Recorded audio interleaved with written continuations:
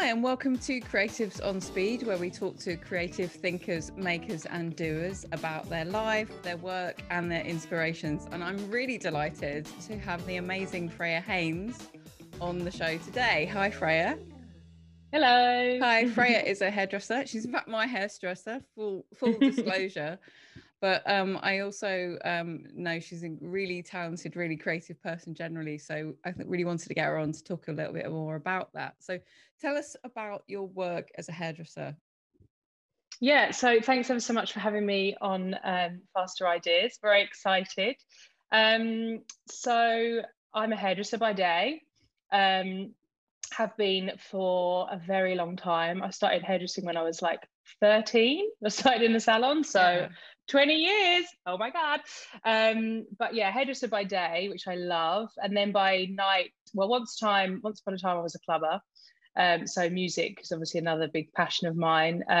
But more recently, like yoga, meditation, finding pause and kind of calm in the madness that the world is going in. So you mentioned there you started hairdressing when you were 13. I mean, obviously, hairdressing is quite a creative industry, and we'll come into talking about that because I know we both got some views on that. And but what part did creativity play in your life growing up? Around that and other things that you were getting up to. Yeah, so my grandmother grew up with us, and she was very artistic. Like, she wasn't an artist, but she always used to paint and draw. And actually, her, I think, great grandfather was Wilhelm Marstrand, who was like a Wow. famous Danish painter. I was looking him up just just to double check everything before. But yeah, so there was always like a lot of, yeah, I guess there was always a lot of like kind of creative atmosphere in our like house growing up. Like, we were encouraged to like be musical as well. We all played piano, of which I never quite mastered. I was always like forced, we were all forced to play the piano. And I got it eventually, but it was always a bit of a struggle to kind of get me to practice and stuff. But I have very fond memories of being in my grandma's room every night playing piano, and her kind of like timing me and stuff. So, and then, yeah, I think my parents were like, they were both in education, but they were both quite like into their music. And so, yeah, it was, and we were always encouraged to be very creative and very open. It was never like academic was kind of like, we were encouraged to be good at school, but it was always like in a very natural, creative way. And we've all kind of followed our passions. In our kind of careers as well, so whether it be sport or design or hairdressing like myself. So yeah, I think it probably played a big part in my childhood. And yeah, when I look back, I think, oh yeah, like that's going to be that obviously kind of stuck with me as an adult. Yeah.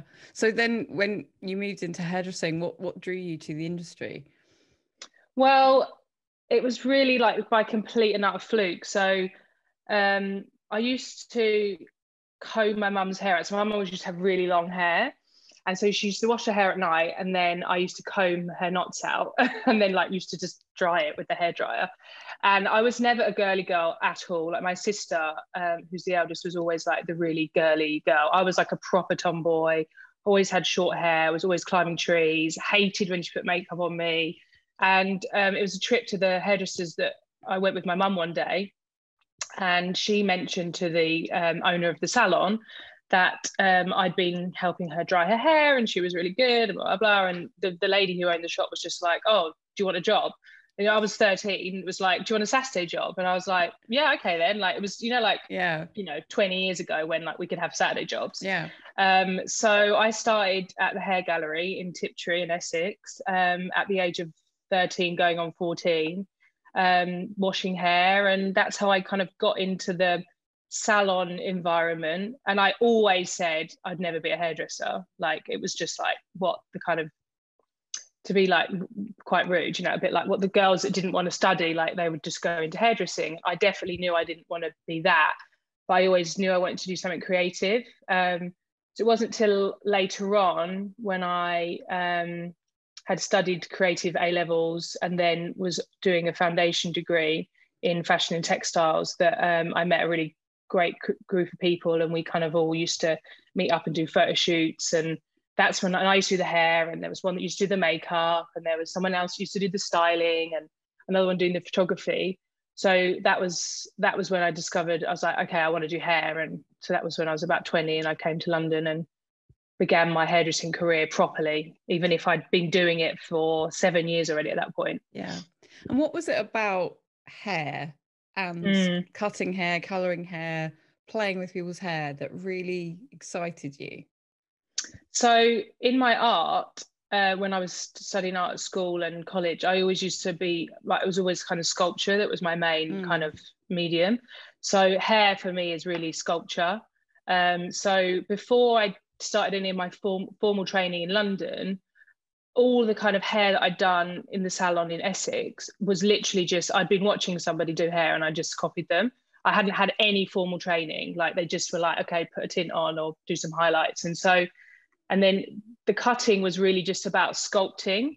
And then the color was really about painting and kind of creating like depth and light and enhancing one's kind of beauty, I guess. But I guess for me, like, I love being in a salon. I love the interaction with people. I love the relationships you build with clients, which even now is like one of my main kind of, I guess, USPs in a way. Like, I think that's probably, obviously the hair is a big part of it, but it's the relationships I've built with clients like yourself that keep me kind of excited, and the hair and the painting and the sculpture part of it is the really fun part. But all the kind of relationships you build, they're still like creative.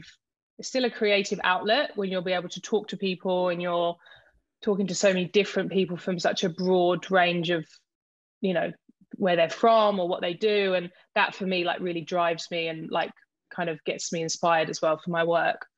Yeah, I mean, I think that all those things you said, and it's like when you go to a hairdresser and you put your trust in them, and it becomes like a collaboration, a creative collaboration, because you're, as a hairdresser, trying to learn about them, what their needs are, who they are, and all that, and they're trying to express themselves to you in terms of what they want their look to be.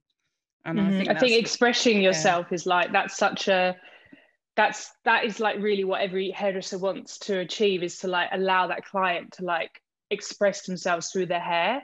And like, so when that person comes in and they're feeling a bit like low and flat and like, and their hair's looking a mess, but you know, like within 3 hours, like you've painted their hair and you've cut it a certain way, and you see the smile on their face and they leave and you're like, wow, you know, like, so it's about expressing who you are through your hair. Like even like with my hair, like having short hair, that's like, everyone knows that's me. I mean, I've had it long and I've had it dark and I've had it copper, but people think of me and they're like, whenever I cut my hair short again, they're like, oh yeah, like Freya's back, you know.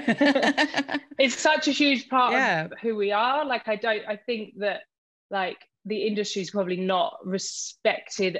I think the lockdown probably helped, like lockdown one. I think that people really felt that like disconnection from being able to like feel good about themselves by having their hair done. And I think everyone, like of all ages, of all races, all understood, like if they hadn't done before, that hair is their biggest way of like kind of making themselves feel presentable and expressing who they truly are. And so yeah, as a hairdresser, I feel very privileged that I get to do that, to work that magic and give that person that confidence to go out and kind of go, this is who I am and this is how I wear my hair. Yeah, because I think that I completely agree. I don't think hairdressing as an industry gets the credit it deserves. And I don't think that, I think some people don't think of it as a creative industry in some respects, which I find really, really annoying. Because, you know, there's, as you said, what you're doing with your clients is you're allowing them to express themselves, make them smile in the same way they would if they went and looked at a beautiful painting or painted it themselves and that gave them a really good feeling. It's art, really. You're creating something new that wasn't there before. You know, something of beauty. So talking of art, I just happened to notice the painting that you've got in the background there. Oh yes, please tell us more about that. So we've lived in this flat for like 8 years, and I've always said that this wonderfully big white wall needs a bit of canvas on it and a bit of art. And my husband's been like, well, you just paint the picture already, you know. But having been so busy with work and everything, like over the years, and just never quite finding that time or inspiration, lockdown one last year was it kind of just was like, right, now is the time. Like you've just got to do it. Just order the canvas and everything. So this was a kind of, it grew over time, but it was completed on the birth of my nephew. So it's a kind of expression of his birth.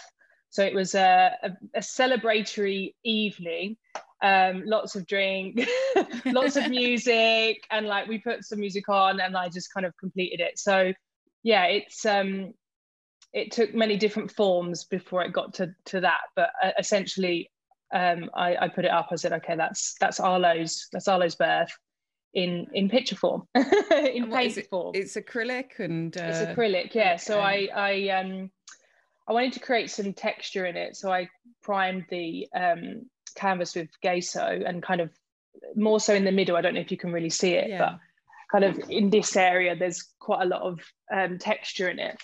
And then I painted it with various different colors, and I was mixing and smudging, and then the kind of white flecks that you see are where I've wiped the paint away. Yeah, it's amazing. Yeah, and I signed it with a little initial of Arlo. His name's Arlo Blue, so I signed it with his initial. So it's really, he made this art. Oh, that's beautiful. And also, like, I mean, it's so wonderfully colourful and inspiring. And you know, you're really huge into your colour, and you've changed my hair colour many times. But you know, what is it when you see a client comes in and you see the hair and it's a particular colour at that time? Do you have a kind of vision of how you like think that their hair colour should be? Is there kind of something about who they are or how they express themselves you think, oh, that, I know you would never enforce it on them, but you know, just in terms of like what their best hair could look like?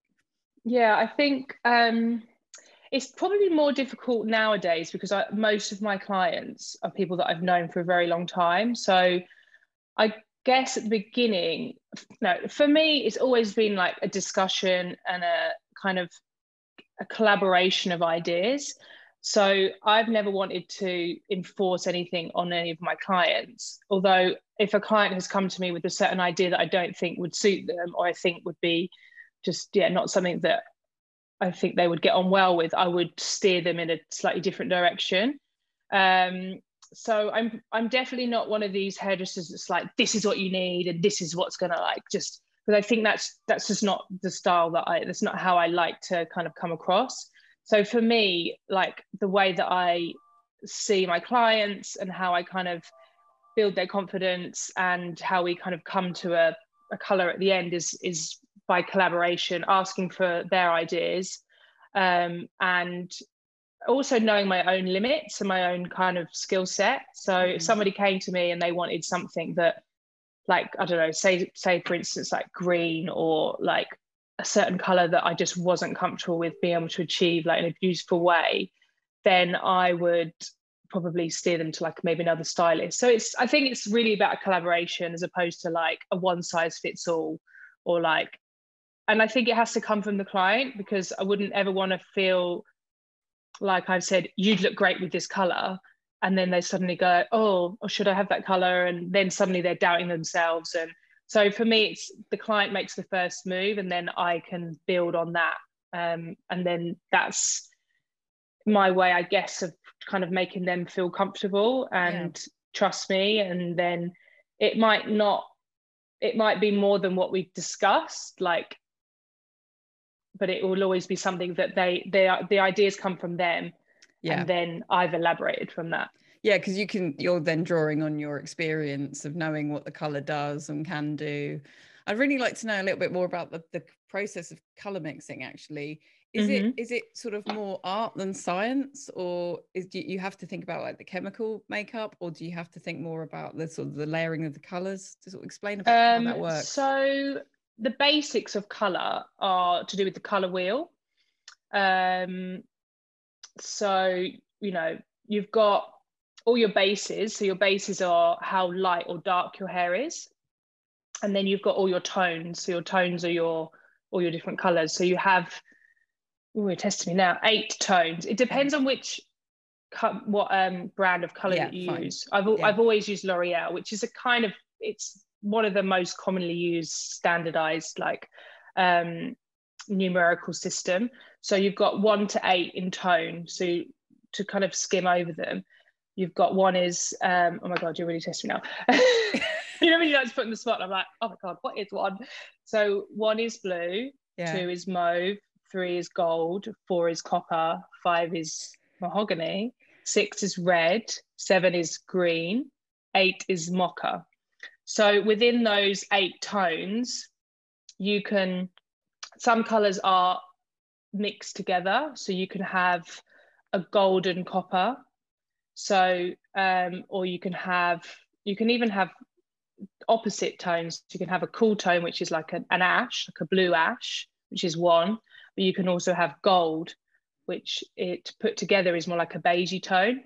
So the basics are kind of like mixing paint on a palette, but the way that it's applied to hair and how each different hair type and hair color, natural hair color, responds to that color being put on the hair is scientific, fully science. Yeah. So everybody has natural undercoats in the hair. So everyone's hair lifts warm, okay? Like when you go in the sun, your hair becomes more golden.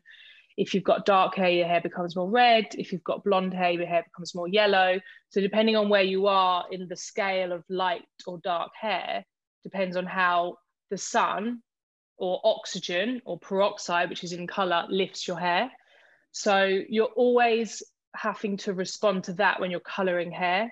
So if you picked out a really cool brown in the shade chart, not that you've ever seen a shade chart with me. No, that's very, very. No, it's all in your vast experience, which is very, very comforting. I don't have to make the choice. No, because it's shade charts really should just be used for the stylists, as I believe, or people starting out. Like when you're training, you really need to use them. So so if you pick any color on the shade chart, and it was like, say it's like a 6.35, okay? That doesn't mean I'm going to put 6.35 on your hair. It might mean that I need to put like more 3 or more 5, or I need to add bits, or I need to take away bits in order to create that shade that you've chosen that you want on your hair type, okay? So it's more difficult when people want cooler shades, because hair naturally gives off warmth. Because that's our natural undercoat, and you'll always battle with that. So every single person that has their hair colored will always say, oh, it fades warm, it fades warm, it fades warm. And there's no get away from that. As soon as you've changed your chemical makeup of your hair by adding color, the undercoat will always come through, and that will always be a warm undercoat, because the ashy tones are artificial.